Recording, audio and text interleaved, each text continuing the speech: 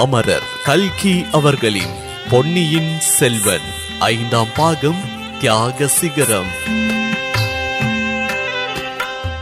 53வது அத்தியாயம். வானதியின் யோசனை. அருள்மொழிவர்மருக்கும் சிற்றரசர்கள் இருவருக்கும் நடந்த வாக்குவாதத்தை கேட்டுக்கொண்டு நின்று குந்தவை தேவி இப்போது சற்று முன் சென்று, தாத்தா, மாமா, வாசலில் நின்று பேச வேண்டுமா? உள்ளே வாருங்கள். உங்கள் பேச்சை மீறி பொன்னியின் செல்வன் ஒன்றும் செய்துவிட மாட்டான் என்றார். மலையமானும் வேளாரும் உள்ளே வந்தார்கள். இளைய பிராட்டியை பார்த்து, வேளார், தாயே, இளவரசர் மட்டும் பட்டத்தை ஏற்றுக்கொள்ள சம்மதித்தால் ஒரு தொல்லையும் இல்லை. அவருடைய கட்டளையை நாங்கள் நிறைவேற்ற வேண்டியவர்களாவோம். சக்கரவர்த்தியோ ராஜ்யத்தை எப்போது இறக்கி வைப்போம் என்று இருக்கின்றார். காஞ்சியில் கரிகாலர் கட்டியுள்ள பொன் மாளிகைக்கு போய் தம்முடைய கடைசி காலத்தை நிம்மதியாக கழிக்க விரும்புகின்றார் என்றார். மாமா, நீங்கள் இருவரும் வந்தபோது நானும் இளவரசரிடம் அதைத்தான் சொல்லிக் கொண்டிருந்தேன். இந்த பெண் இடையில் வந்து முறையிட்டார். அதை கேட்டு இளவரசர் மனமிறங்கி சிறைக்கு போய் அவரை விடுதலை செய்ய விரும்பினார். இந்த பெண் யார்? எதற்காக இவள் இப்படி விம்மி விம்மி அழுகின்றார் என்று வேளார் கேட்டார். தெரியவில்லையா மாமா, இவள்தான் சம்புவரையர் மகள் மணிமேகலை. ஓஹோ, சம்புவரையர் சிறையில் இருப்பதை எண்ணி அழுகின்றாளாக்கும். அழ வேண்டாம் பெண்ணே, உன் தந்தையை விடுதலை செய்து அழைத்து வரும்படி சக்கரவர்த்தி கட்டளை பிறப்பித்து விட்டார். பாதாள சிறைக்கு பார்த்திபேந்திர பல்லவன் போயிருக்கின்றார் என்றார் மலையமான்.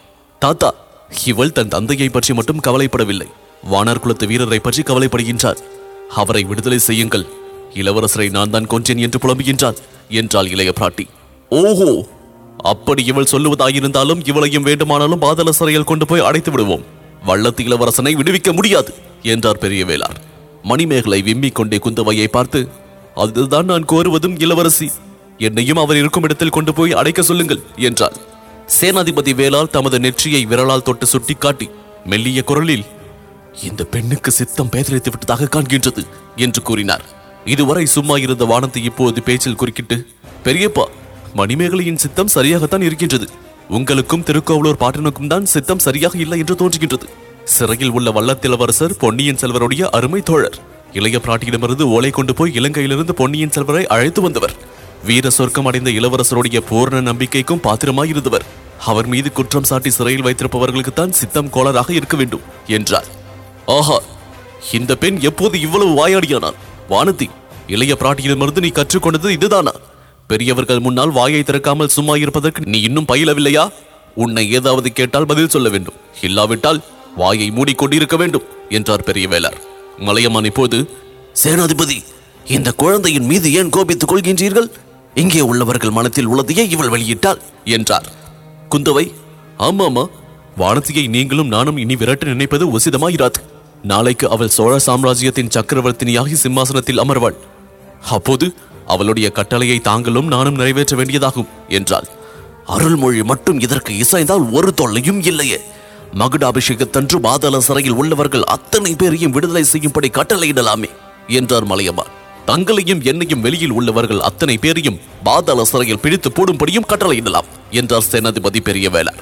ஐயா, நீங்கள் இருவரும் பெரியவர்கள், உங்களை மறுத்து பேச வேண்டியிருக்கின்றது என்று வருத்தப்படுகின்றேன். ஆயினும் அவசரமாக செய்ய வேண்டிய காரியத்தை விட்டுவிட்டு ஏதேதோ பேசுகின்றீர்கள் என்று இளவரசர் கூறுவதற்குள் சேனாதிபதி, இளவரசே, சோழ நாட்டின் பட்டத்துக்கு உரிமையை நிர்ணயித்து குழப்பம் நேரிடாமல் தடுப்பது மிகவும் அவசரமான காரியம் அல்லவா என்றார். சக்கரவர்த்தி ஒருவர் இருக்கின்றார் என்பதையே மறந்துவிட்டு போகின்றீர்கள் என்றார் அருள்மொழி. நாங்கள் மறக்கவில்லை. சற்று முன் சக்கரவர்த்தியை பார்த்துவிட்டுத்தான் திரும்பினோம். அவர்தான் ராஜ்ய பிரச்சனையை தீர்த்து வைத்து விட்டு காஞ்சியில் கரிகாலர் கட்டிய பொன் மாளிகையில் போய் வசிக்க பிரியப்படுகின்றார் என்றார்.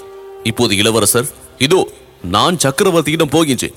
வந்தியத்தேவரின் விடுதலைக்கு கட்டளை வாங்கிக் கொண்டு வருகின்றேன். பிறகு நீங்கள் ஆட்சேபிக்க மாட்டீர்கள் அல்லவா என்றார்.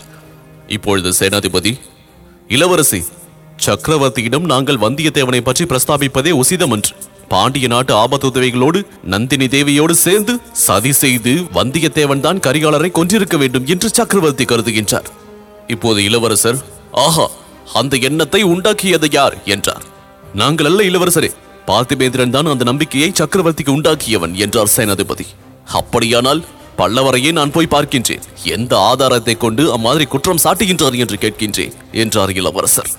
பார்த்திபேந்திர பல்லவனை தாங்கள் இப்போது சந்திக்க முடியாது. சக்கரவர்த்தியின் கட்டளையோடு அவன் சம்புவரையரை விடுதலை செய்து கொண்டு குழந்தைக்கு போயிருக்கின்றார். அங்கே பழுவட்டரையரையும் மற்ற சிற்றரசர்களையும் சந்தித்து பேசி உடனே அவர்களை அழைத்து வரும்படி சக்கரவர்த்தி சொல்லி அனுப்பியிருக்கின்றார். ராஜ்ய உரிமையை பற்றி சமரசமாக பேசி தீர்த்துக் கொள்ளலாம் என்ற செய்தி அனுப்பியிருக்கின்றார். மதுராந்தகருக்கே பட்டம் கட்ட சம்மதம் என்றும் தெரியப்படுத்தி இருக்கின்றார் என்றார் சேனாதிபதி. பொன்னியின் செல்வர் முகமலர்ச்சியோடு இளைய பிராட்டியையும் வானதியையும் பார்த்துவிட்டு, ரொம்ப நல்ல செய்தி சொன்னீர்கள் என்றார். கொஞ்சம் கூட நல்ல செய்தி அல்ல.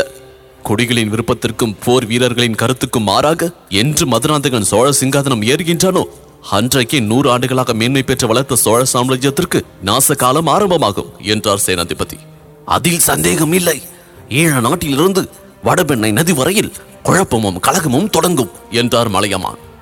அதற்கெல்லாம் நீங்கள் இருவருமே தலைமை வகித்து நடத்துவீர்கள் போலிருக்கின்றது. அது உங்கள் இஷ்டம்.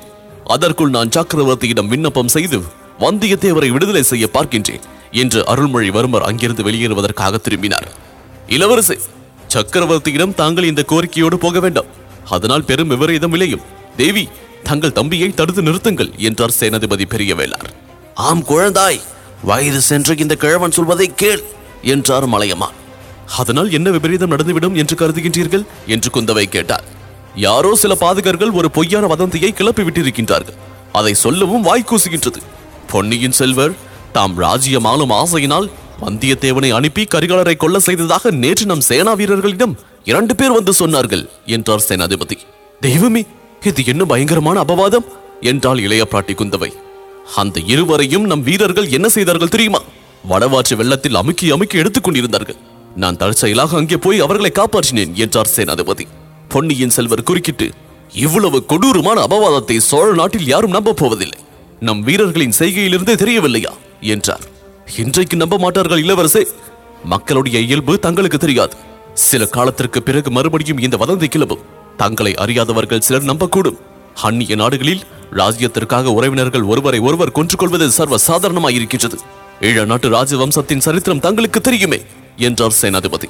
இப்போது இளவரசர், சேனாதிபதி, பிற்காலத்தில் ஒரு பொய் வதந்தி பரவும் என்பதற்காக இன்றைக்கு என் பிராண சிநேகிதனை பாதாள சிறையில் விட்டு வைத்திருக்க சொல்கின்றீர்களா என்றார். பிற்காலத்தில் அல்ல இளவரசரே, இன்றைக்கு தாங்கள் வந்தியத்தேவனின் விடுதலையில் ஊக்கம் எடுத்துக்கொண்டால் நாளைக்கே சிலர் அந்த வதந்தியில் நம்பிக்கை கொள்வார்கள்.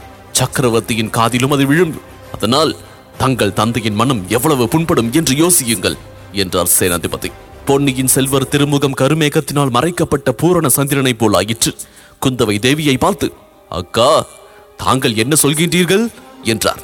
இளைய பிராட்டியின் முகம் மிக்க வேதனையை காட்டியது.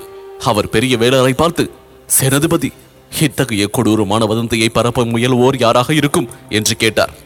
வடவாற்றில் நம் வீரர்கள் முழுக்கி முழுக்கி எடுத்துக் கொண்டிருந்தவர்களை நான் தனியே அழைத்துக் கொண்டு போய் அவர்களை நயத்திலும் பயத்திலும் கேட்டேன். சம்புவரையர் மகன் கந்தமாறன் தான் இவ்விதம் சொல்லி அனுப்பியதாக கூறினார்கள். அப்போது மணிமேகலை முன்வந்து, என் தமையன் காரியத்திற்காக நான் வெட்கப்படுகின்றேன். நல்லவனாயிருந்த என் அண்ணன் பழுவூர் இளையராணியின் போதனையினால் தான் இப்படி பாதகனாகிவிட்டார். உண்மையில் ஆதித்த கரிகாலரை கொன்றவள் நான். என்னை சிறைப்படுத்துங்கள், வள்ளத்திலவரசரை உடனே விடுதலை செய்யுங்கள் என்று ஆத்திரமும் அழுகையும் பொங்க கூறினார். இளைய பிராட்டி அவளுடைய முதுகை அன்போடு தொட்டு, மணிமேகலை, சாந்தமாயிரு. நீ இவ்விதம் சொல்லுவதை யாரும் நம்ப மாட்டார்கள். மேலும் ஏதேனும் அபவாதத்தை கிளப்புவார்கள். இந்த சிக்கலை தீர்ப்பதற்கு வழி கண்டுபிடிக்கலாம் என்றார். பிறகு சேனாதிபதியை பார்த்து, ஐயா, தங்களுடைய புத்திமதியை நானும் என் சகோதரனும் ஒப்புக்கொள்கின்றோம். இப்போது வள்ளத்திலவரசரை விடுதலை செய்ய முயல்வதால் வீண் வதந்திகள் ஏற்பட இடமுண்டு என்பது உண்மைதான். உண்மையான குற்றவாளியை முதலில் கண்டுபிடிக்க வேண்டும். இதை குறித்து முதன் மந்திரி அனிருத்தரிடம் நான் கலந்தாலோசிப்பேன். அவருடைய சீடன் ஆழ்வார்க்கடியான் பாண்டிய நாட்டு ஆபத்துதவிகளை தேடிக்கொண்டு போயிருக்கின்றான். அவன் ஏதேனும் தகவல் கொண்டு வருவான். பெரிய பழுவேட்டரையரும் பழுவூர் இளையராணியும் என்ன ஆனார்கள் என்று தெரியவில்லை. அவர்கள் கண்டுபிடிக்கப்பட்டாலும் உண்மை வெளியாகலாம். அதற்கிடையில் நான் இந்த பெண்ணிடம் கடம்பூரில் நடந்ததை எல்லாம் கேட்டு தெரிந்து கொள்கின்றேன். அதுவரையில் பாதாள சிறையில் வள்ளத்திலவரசர் சௌகரியமாக இருப்பதற்கு வேண்டிய ஏற்பாடுகளை செய்யுங்கள். அவர் இந்த பயங்கரமான கொலை குற்றத்தை செய்யவில்லை என்பது நிச்சயம் என்றார். இந்த சமயத்தில், அக்கா, எனக்கு ஒரு யோசனை தோன்றுகின்றது என்றால் கொடும்பாளூர் இளவரசி. சொல்வானதி என்றால் குந்தவை. முன்னொரு தடவை நாம் இருவரும் பாதாள சிறைக்கு போய்விட்டு வந்தோமே, நினைவிருக்கின்றதா? அதுபோல் நாம் எல்லோருமாக இன்றைக்கு போய் பார்த்துவிட்டு வருவோம். கடம்பூர் இளவரசியையும் அழைத்து போவோம் என்றாள் வானதி. குந்தவை பெரிய வேளரை பார்த்து, சேனாதிபதி, தங்கள் குமாரியின் யோசனையை பற்றி என்ன சொல்கின்றீர்கள் என்று கேட்டார். என் குமாரியும் புத்திசாலித்தனமாக பேசக்கூடும் என்று தெரிகின்றது. கரிகாலர் இறந்து அன்றிரவு அதே இடத்தில் அவரோடு இருந்தவன் வள்ளத்திலவரசர். அவனிடம் விசாரித்தாலும் உண்மை புலப்படலாம் என்றார் சேனாதிபதி பெரிய வேளார். உடனேயே எல்லோரும் பாதாள சிறைக்கு சென்றார்கள். சின்ன பழுவேட்டரையர் கோட்டையை விட்டு போவதற்கு முன்னாலேயே தங்க நாணயங்கள் அச்சிடும் வேலையை நிறுத்திவிட்டார்கள். ஆகையால் நாணய தொழிற்சாலை வெறுமையாக இருந்தது. காவற்காரர்களும் சிலர்தான் இருந்தார்கள். புலிகள் அடைத்து வைக்கப்பட்டிருந்த இடத்தை தாண்டி சுரங்க வழியில் பிரவேசித்து சென்று வள்ளத்திலவரசன் வந்தியத்தேவன் அடைக்கப்பட்டிருந்த அறையை அடைந்தார்கள். ஆனால் அங்கே வந்தியத்தேவனை அவர்கள் காணவில்லை. அவனுடைய அறையில் சுவரில் மாட்டியிருந்த வளையங்களில் சங்கிலியால் பிணைக்கப்பட்டிருந்த வைத்தியர் மகன் பினாகபாணியை கண்டார்கள். அவன் இவர்களை கண்டதும், ஐயோ ஐயோ, என்னை விடுதலை செய்யுங்கள், விடுதலை செய்யுங்கள் என்று பரிதாபமாக அலறினான். இதன் தொடர்ச்சியை அத்தியாயம் 54 பினாகபாணியின் வேலை இதில் தொடர்ந்து கேட்கலாம். இதுவரை பொன்னியின் செல்வன் பாட்காஸ்ட் கேட்டீங்க. இன்ஸ்டாகிராமில் என்ன ஃபைண்ட் செய்ய murugan.dj மற்றும் ஃபேஸ்புக்கில் ஃபைண்ட் செய்ய இந்த சவுத் ரேடியோ செயலியின் இடது பக்க மேல் மூலையில் உள்ள ஷேர் பட்டனை கிளிக் செய்யுங்க. மீண்டும் மற்றொரு பாட்காஸ்டில் சந்திப்போம். நன்றி, வணக்கம்.